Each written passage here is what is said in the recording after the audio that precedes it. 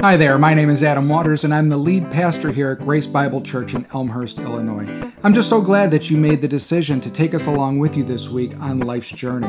Here at Grace Bible Church, we are a family of faith who seeks forgiveness, healing, and hope in Jesus Christ. Now, we might all come from different backgrounds, but each of us recognize that the tremendous needs in our lives point us to one place, to God, for His answers, His provision, and mostly for His grace.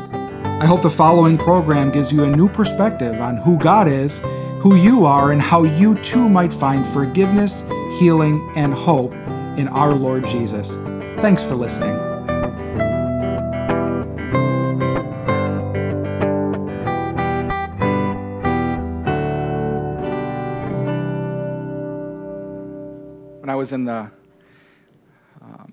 When I served in the military, we have talked about this in the past. I was in the Navy, but I got assigned to a Marine Corps unit. And part of the blessing of being in a Marine Corps unit is the exercise. We call it PT, physical training. And when I showed up, I was not in shape. In fact, for most of my early career, at least, I was not an in-shape person. I relied on the talent that God had given me of brain power up to that point. I didn't work harder, I just thought harder. I thunk my way through things. How can I get this accomplished with the least amount of energy possible? Well, it's not like that in the Marine Corps. You show up in the Marine Corps and you put your work in. You run, and you run every day. Sometimes, back then, I was out, doing crazy things the night before. Sometimes you show up the next day, it's only been an hour or two since you came home. And you know that you're at 5:30, you're showing up, suited up, ready to run. No matter how you felt, you did it. Talk about the most miserable moments of my life, and I have had many. Being sick, having a headache, not feeling well in the stomach, you guys know what I'm talking about, and now people are expecting me to go run 5 miles at 5:30 in the morning. Not fun. So I had to learn a way to get through the pain. And there's a couple ways that they would teach us. There were a couple things that they instilled in us in the Marine Corps. One is pain is good. Pain is good.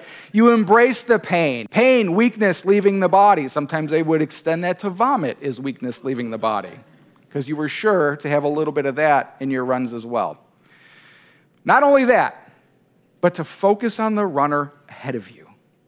To focus on the person there. Sometimes while we're running, we're singing cadence. I can't tell you what the cadences are. They were unsanctified cadences, but they were basically songs sung to a beat in which you ran to distract your mind.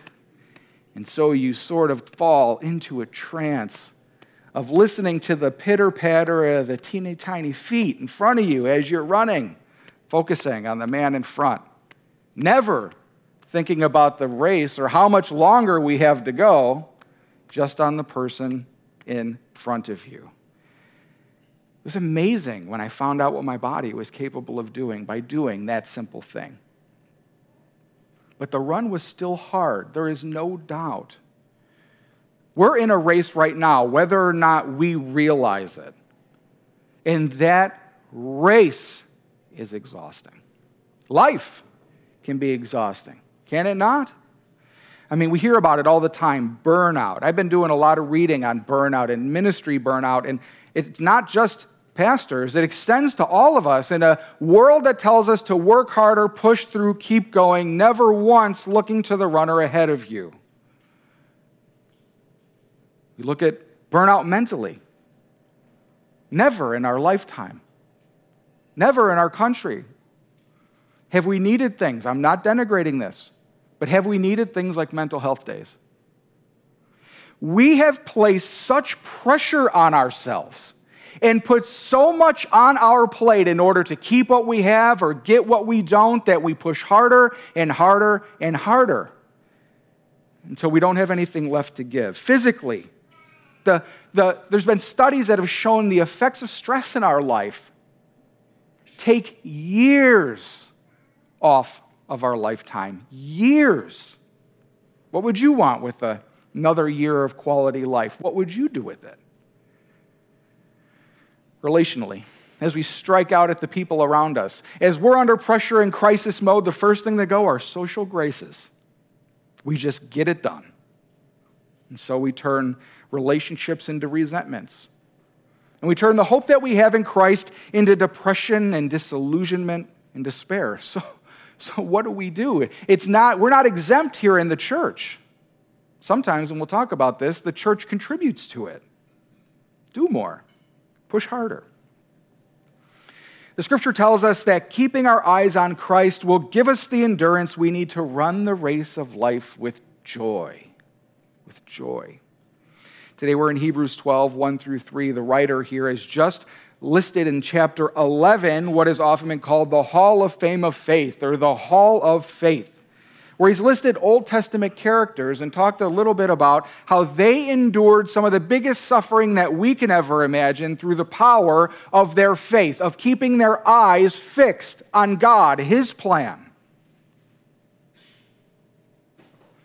How they maintained a singular focus, and how they give us examples of what it means to run the race with endurance through faith. So let's look at the first verse here together.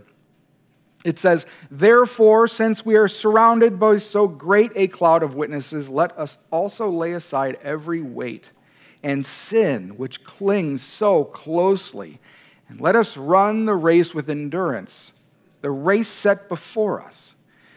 So first we need to know that we need to focus our lives on the right race. The race that has been set before us. You see, God has set a race before you. God has eternally planned a race for you, your life.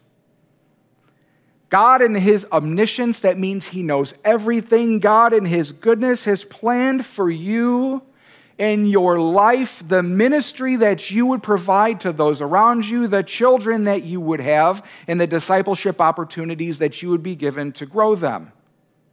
Your work, your talents, your competencies, where you live, every single thing you have has been eternally planned for you. The race has been eternally planned. God has woven everything together to bring you to this moment right here. Do you realize that? That you are not here by accident. You were not here because you decided to get up this morning, or months or years ago you decided one day to check out that GBC and see what it's all about. Certainly you have a free will and a choice in the moment, but God has woven things behind the scenes. We talked a lot about this in the book of Ephesians in our last series.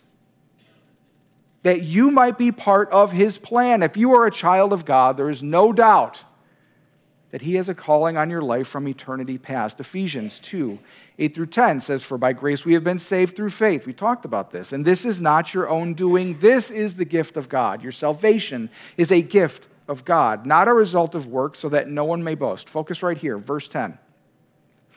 "For we are His workmanship, created in Christ Jesus for good works, which God prepared beforehand that we should walk in them."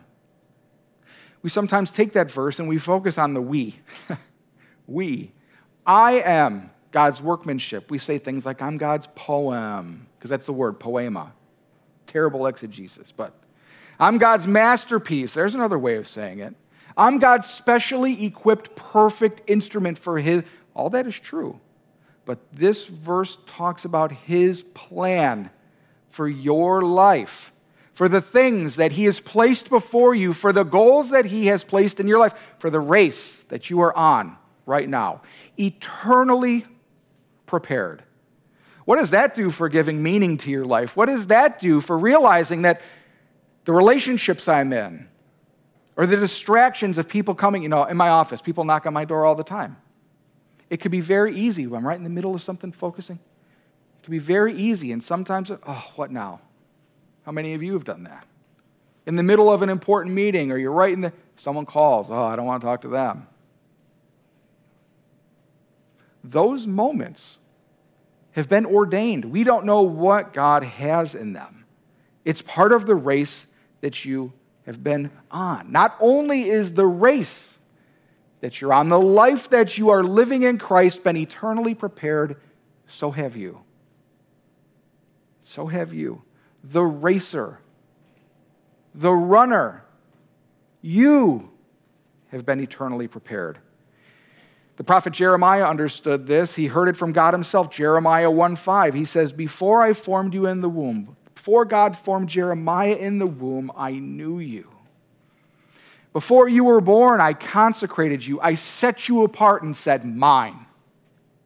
I appointed you as a prophet to the nations. Though this applies to Jeremiah in this passage, the same truth applies to you now.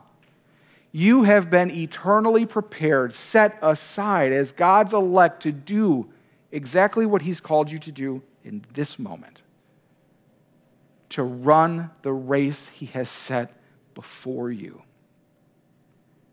God has created you for this moment.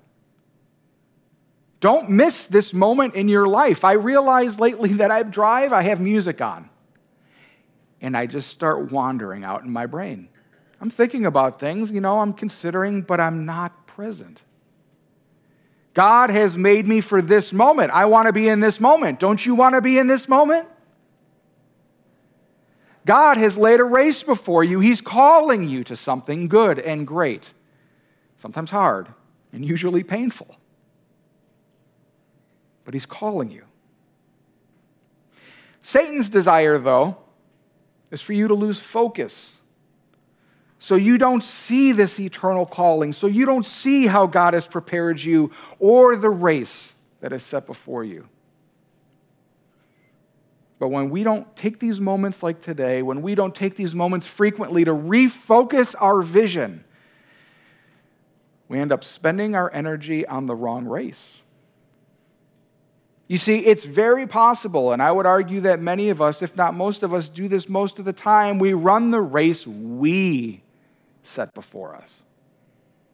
We know what God has. We have an idea that God wants us to be on this path, but it's so enticing to be on this one.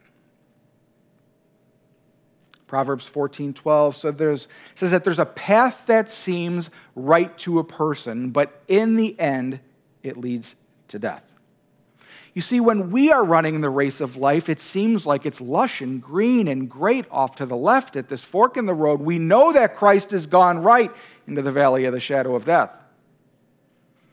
But given the choice, are we going to run what seems to be the straight and narrow path through the beautiful lush green, even though we know that Christ is bidding us to the more difficult, darker path, the one that requires greater faith, of which it's impossible to please God without? We will change the timing of our race if we run the race that we have set before us. We'll dictate the starting shot. We'll be called by Christ. We will say, yes, Lord, I know you're calling. Yes, Lord, I believe you died for me. Yes, Lord, but I'm going to sit here until I feel like running. I'm going to sit here until it's time for me to... I talk to you guys who are like right at the end of your careers. When I retire, ... I'll get more involved in church. I'll start spending more time with the grandkids. I'll start taking better time and better care of myself. I'll start investing in my spiritual and mental health and reading more and doing. When I retire. Tomorrow is not guaranteed to any of us. Any of us. We walk or dig our heels when Jesus wants us to run. Many of us are in first gear. We know we could do more. We know we could trust better. We know that God is calling us to something bigger. Yet out of fear or any myriad of issues, we hold back. Or on the other hand, we get ahead of God. Jesus is running a pace and we are so far ahead, we don't even know if we're on the right path. Had we been behind Christ, he would have turned right, we would have went with him. But instead, we're off running on our own. We get ahead of God. Or we dictate the route, very common. We get off the track by being distracted. Sometimes, instead of focusing on Christ before me, who's running the race, who has completed the path, I'm checking out the landscape. I'm thinking about all these things that will provide us joy. Let me rephrase that. All these things that will promise to escape us or to get us out of the suffering that we all feel as part and parcel of being a human being. Other saviors, other vistas. We seek a different route that promises better views, and we tell ourselves will give us a bigger crown when we get to the end, yet Christ is not even in it. Christ has called us to a race, to a path. He's gone before us, and we follow him. And undoubtedly, we choose a race that's set before us in terms of difficulty. We'll always run an easier race. We struggle to suffer for Jesus. God calls us to put down these things, yet it hurts, so we don't. Sometimes, though, we'll even run a harder race, one that Jesus never laid before. We make Christian life so hard sometimes, don't we? I think we do a lot more than we need to. I think we need an understanding, a better understanding of the church at large of the sufficiency of Jesus Christ. The fact that he is enough, period. We add all sorts of things. Now, some of these things that we add are good things, but we attach them to Christ and say Christ plus. Hear me, it's going to be dangerous. Christ plus going to church. I go every time the doors are open. That's great, but that's not the point. Jesus is all sufficient. Christ. And so we make the life that he's called us to live, the race he's calling us to run, a lot harder. We heap on things and do more and more, feeling guilt about not doing enough. He's calling us to him. Not only can we run a race that we've set before us, though, we can also run a race that others have set before us who are not God. Very common. We know that Christ is calling us on a path. Yet we allow others to say this is the race you should really run. For instance, relationships. Sometimes when people have friends who are not believers, they're going to pull them off and go another path. They don't understand what that means. The people in our lives who are not believers cannot understand that there even is a path before them. How can they ever point us to the path that Christ is in? Sometimes we have boyfriends, girlfriends, significant others who are not quite in the faith. We'll justify it and say, well, they're close enough. They're on the path to get there.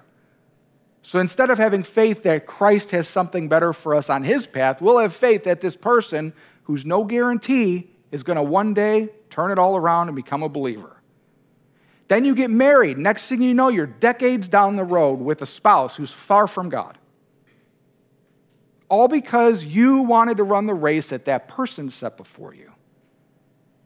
It's a hard truth. It happens again and again. But like me, we'll say, it won't happen to me. I'm smarter. I know the right path. Employers set a path before us.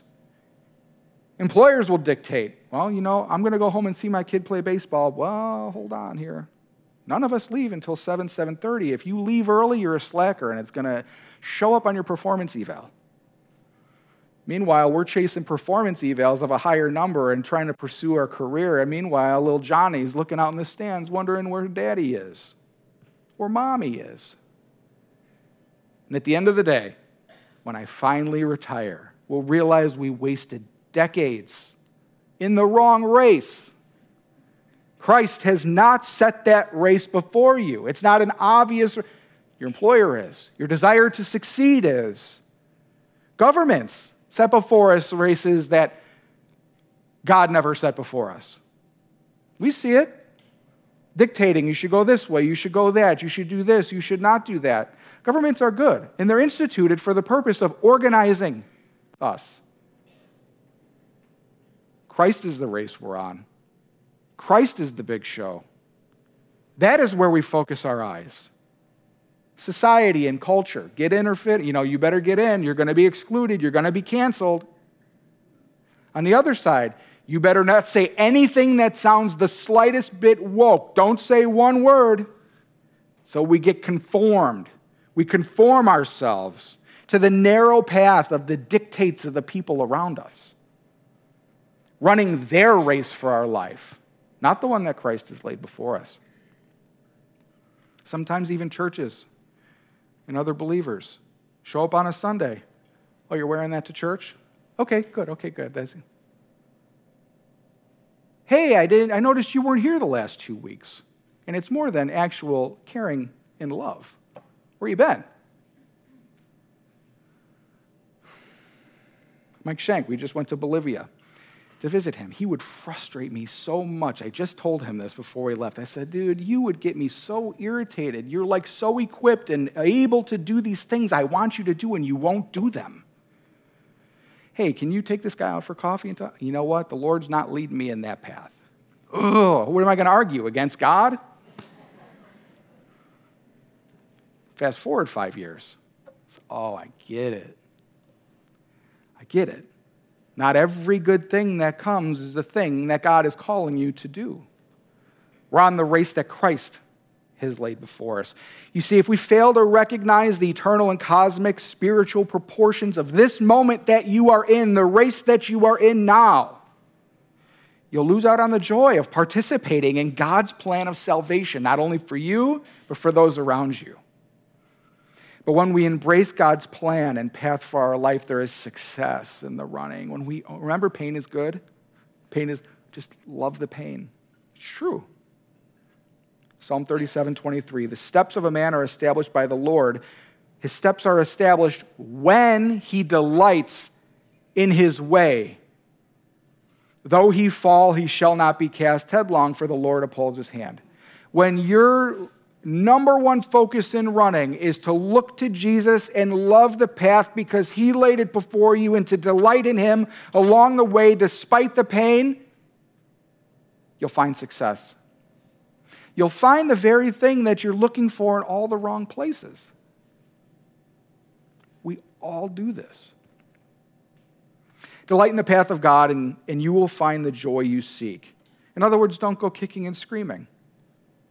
We need to consider, why do we do that? What is preventing us from embracing this race? Now, there are many things that seek to thrust themselves between us and God's eternally prepared race for us. So we need to train and discipline ourselves by God's gracious power to run free from encumbrances. What I mean is that it's hard to put some of the things down. It's hard to be on the race that Christ is on because we have other things going on. Christ will empower you. God has promised to give you the power that you need to do his will. So not only do we focus on the runner ahead, but we focus our soul on the right training. Let us lay aside every weight and sin which clings so closely, and let us run the race with endurance. When we would get ready to run official times in the Marines, when we would get ready to run something that was going to be inspected by a higher up, and we needed to show that we were most fit, most prepared, most in shape, what we would do in the run-up to those moments is we would, instead of putting on our PT shorts and our gym shoes, we'd put on our camis, our combat boots, and put a pack on our back. Okay? And we would run the race as hard and fast as we could, the same race that we would be judged on later carrying our pack. Well, what did that do? First of all, it made us look really cool. Okay? Made us look like hard chargers. Anyway. The other piece is that it prepared our bodies for weight that we would not feel later. We would not feel later. We see it. The way they sort of do it, swinging a bat in baseball. They put a donut on the bat. The more you swing, the more you practice, you take the donut off, you get up there, the bat feels so light. You get more bat speed out of it. But we're not running this race with packs. We need to create situations and practice disciplines in our life that remind us we can't run with a pack, because we'll leave the pack on. We'll try to run this race carrying our sin and struggles and everything that seeks to hold us back instead of learning moment by moment to take it off. We're in a race. It's time to take off whatever is preventing you from running freely and swiftly. First, it says, cast aside every burden. Take your burdens off. You see, a weight is anything that slows us down after running for Christ. Running after Christ. 3 that I think are pretty common, certainly not all-encompassing, is first, worry. Think about worry. We spend time and energy, spiritual, psychological, emotional, sometimes physical, often physical, thinking about a contingency that may or may not happen and doing nothing to take steps to actually address the issue. Anything that occupies our mind in a manner that distracts us from trusting in the Lord. Because what we're doing when we're worrying is we're saying, okay, I need to have a plan B. If this happens, I will do ABC. We make a huge algorithm like we're programmers or something in order to program our life out to every contingency. Wouldn't it just be easier to say, I don't know what's going to happen, but Christ loves me and he's good, so I'm just going to follow him? Control. It's another big one. We seek to control everything. We have an inordinate desire to manipulate our world to achieve our desired end. I know this is what needs to occur because I've already worried all about it, and I know that this is what I need to accomplish. Now I'm going to utilize every effort that I have to manipulate my circumstances and the people around me in order to achieve that end. Meanwhile, heaping upon ourselves the deepest responsibility to achieve that outcome, otherwise catastrophe will occur. Eliminating the fact that God is good, powerful, loving, gracious. I got to fend for myself, so I need to control my world. And third, unforgiveness. We hold resentments against people who have injured us, even sometimes ourselves, in the form of regret. And we demand revenge.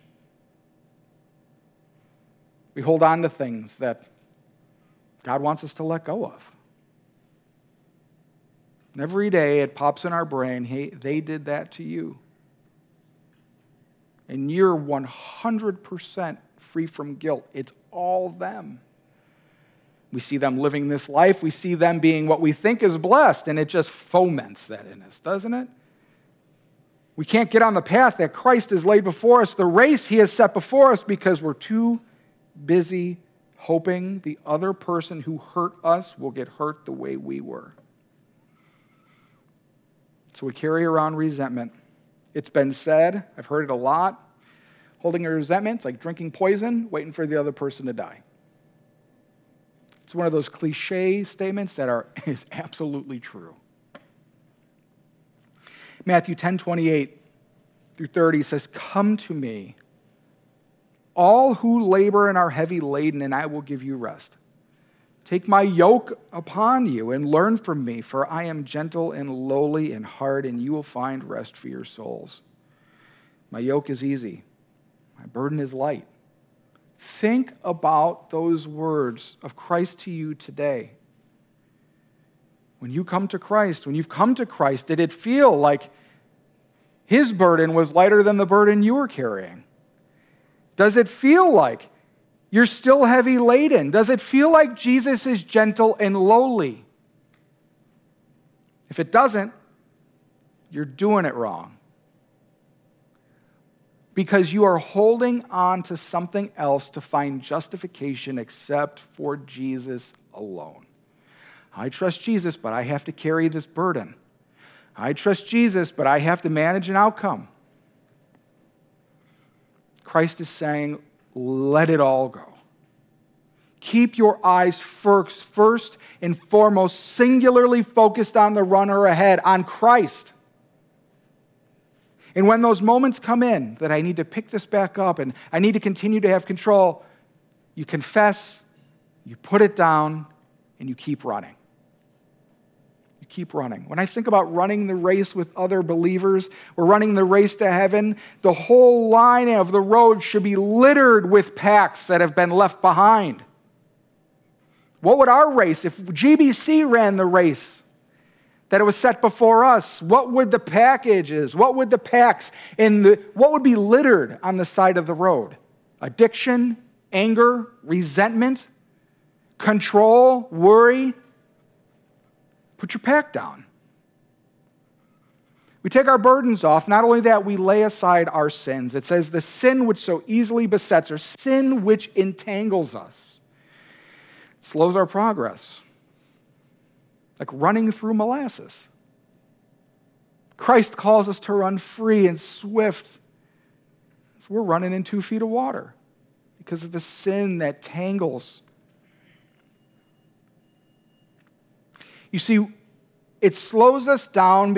Two big reasons, really. The first is that when we're sinning against God, God is forced to take the blessing for good that he is wanting to put upon our life, the blessing for flourishing, the blessing for good and things that are in your life that are positive, and he diverts it to the blessing of discipline. He says, I can't give you these things because now I have to discipline you.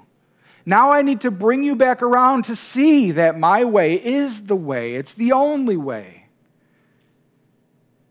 So meanwhile, we're supposed to be on the race. We're off to the side doing push-ups and jumping jacks in order to learn how to get back on the race and to run well. The other reason is that not only the objective guilt that we have, but the subjective guilt, the shame. God's called us to the race. We're on the race, yet all we can think about is how we are a terrible person. And Satan is all too happy to jump on board that train. I can't believe you're even in this race, he says. You think you deserve to be on this path? And we'll believe him.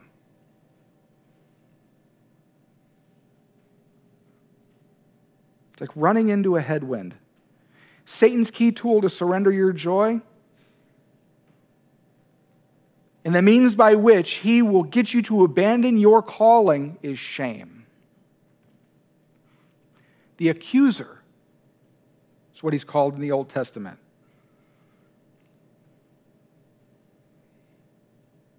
So how do we do this? I've used this phrase recently in the past. I want to bring it up again. It's called the gospel waltz.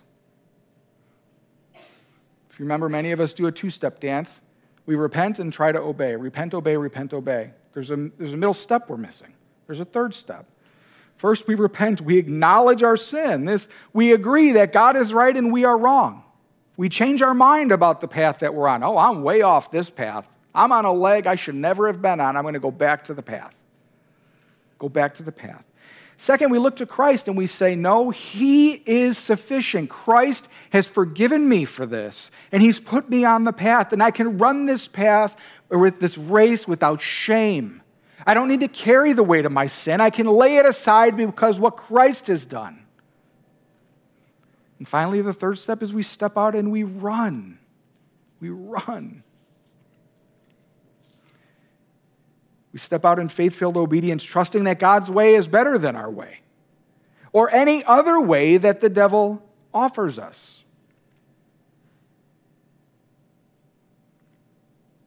So we lay aside our weights, we cast aside the sin that so easily besets us, and we run the race with endurance. Now, the writer's not telling us, God is not telling us simply to strive harder. We're doing a lot of striving. And for all our work, it sure seems like we're confusing efforts with results.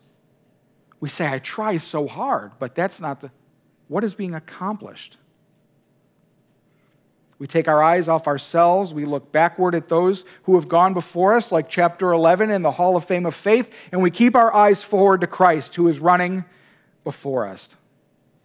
We look to his testimony and to the testimony of others, because there's power in them. Revelation 12 says, and they conquered him by the blood of the Lamb and by the word of their testimony. For they love not their lives even unto death.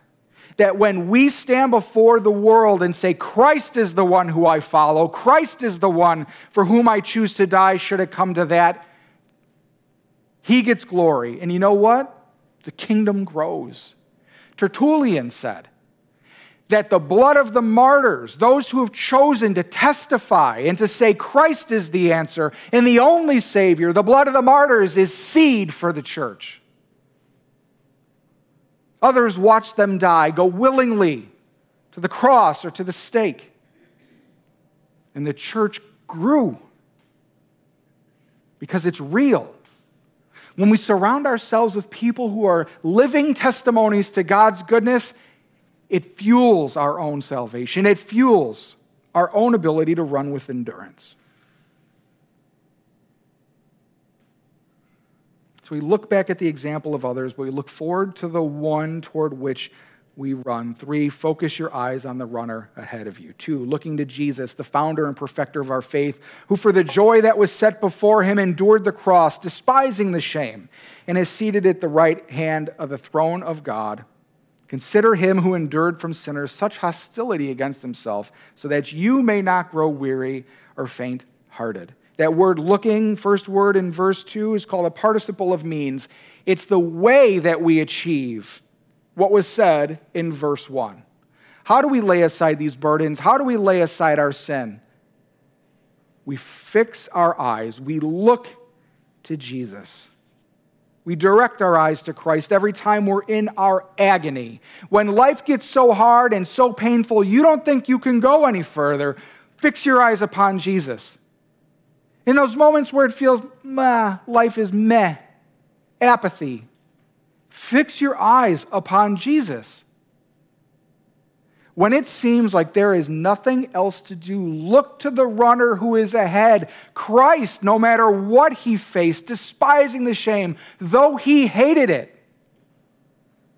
he went, he ran. We look to Christ. Christ first as our forerunner. The word for pioneer, archegos, it might be, I don't know what it says in your translation, but it has founder in the ESV. The word means founder, pioneer, one who went before, captain, something like that. Christ has run the race before us. He has trekked the path through the wilderness of sin.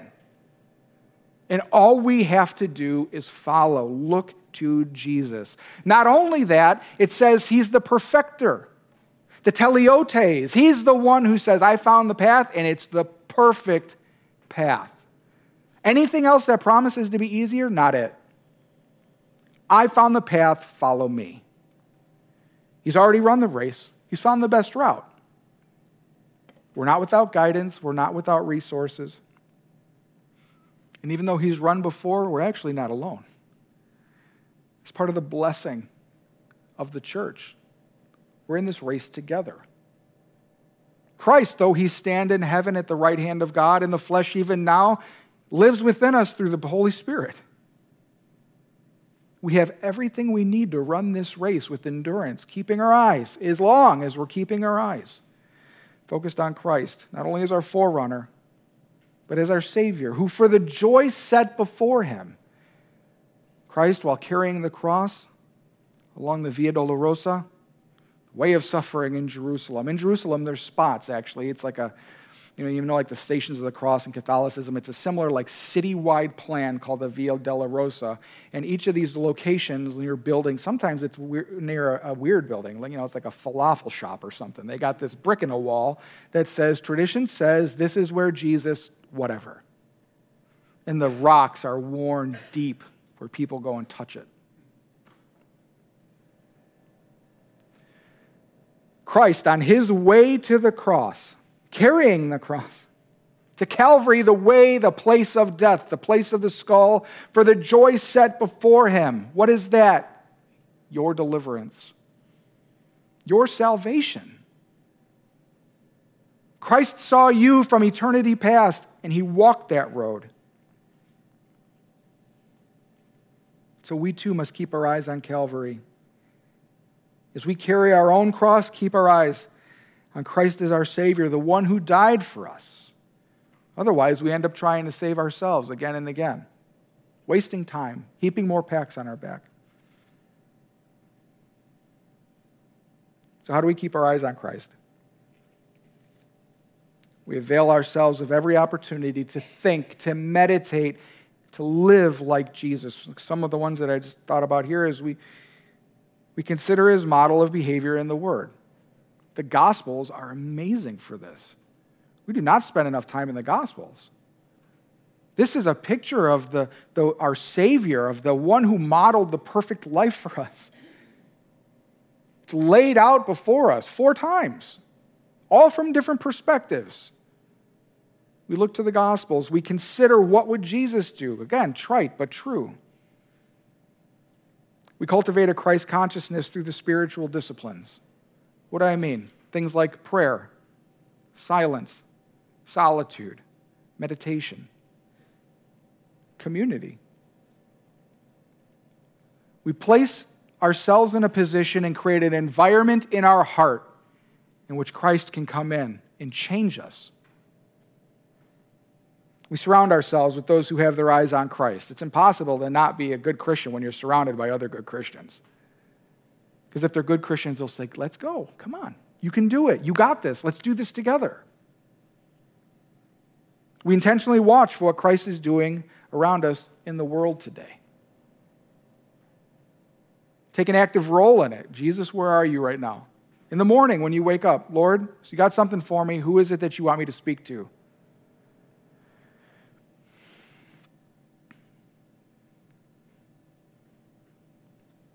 This is something that I was thinking about too, not only in my own life, but for the life of Grace Bible Church.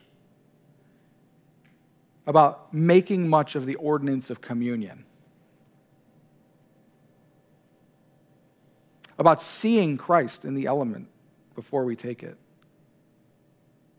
About really focusing our mind on what it is that we're celebrating and remembering in that moment. And finally, fourth point. Focus your mind on the joy of the finish. For the joy set before him endured the cross. Because Jesus had an amazing why. He knew what was going to be accomplished. He was able to endure the agony. Our why is Christ, the hope of glory, our eternal life. Our finish line is the day that we cross from this world into the next and stand before our Savior who says, well done, good and faithful servant.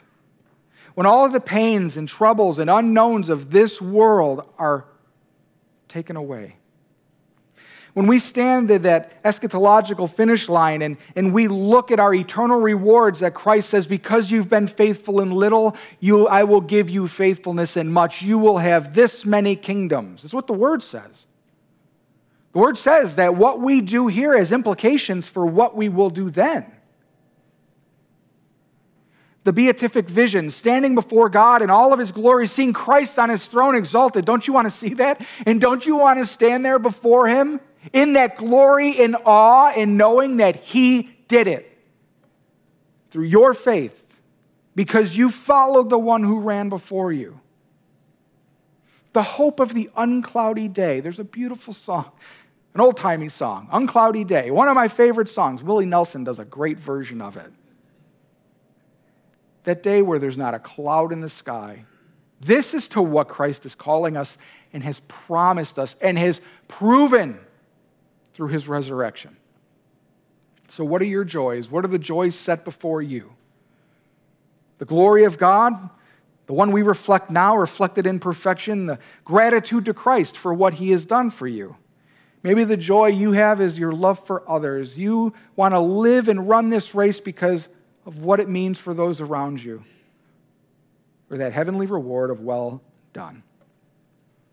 Focus your life on the right race. Get in the right race. Focus your soul on the right training, taking off anything, learning to leave your pack by the wayside. Focus your eyes on the runner ahead of you, the perfecter and pioneer, the one who has struck a path, the perfect path. And focus your mind on the joy of the finish, where you will hear, well done, good and faithful servant. Let us pray. Heavenly Father, we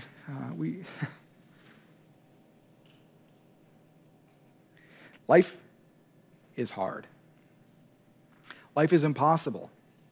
Certainly we live it. That's the easy part. Enduring it is the hard part, Lord, and you know this. And you knew that we could not do it on our own. You knew that we'd already made a mess of things. And because of that, you sent your Son. And your Son willingly came and said, I'll go. I'll do it. For the joy that was set before him. For the ones that he would bring into glory. For the church that he would call. For the kingdom he would create. He endured the cross, the agony of the pain, the apathy of those who didn't care.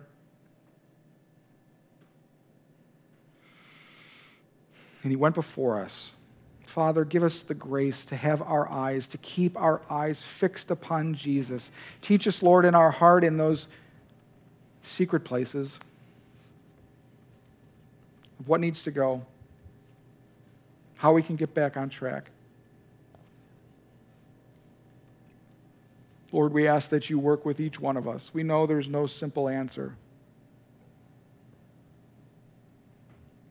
So we pray, Lord, as we leave here today, that you would fix our eyes upon Christ, that you would give us the grace to set aside the things that hinder us and to trust in the final day. And we will cross the finish line. It's in Jesus' name we pray. Amen. Pastor Adam here. Well, I want to thank you for tuning into Grace Bible Church, and I would love to hear what you thought of today's program or of ways that we can be praying for you and with you. So check us out on social media at GBC Elm. Also, if you would like to support our ministry, you can give securely at our website at www.gbcelm.org. Now remember, God loves you, and so do we.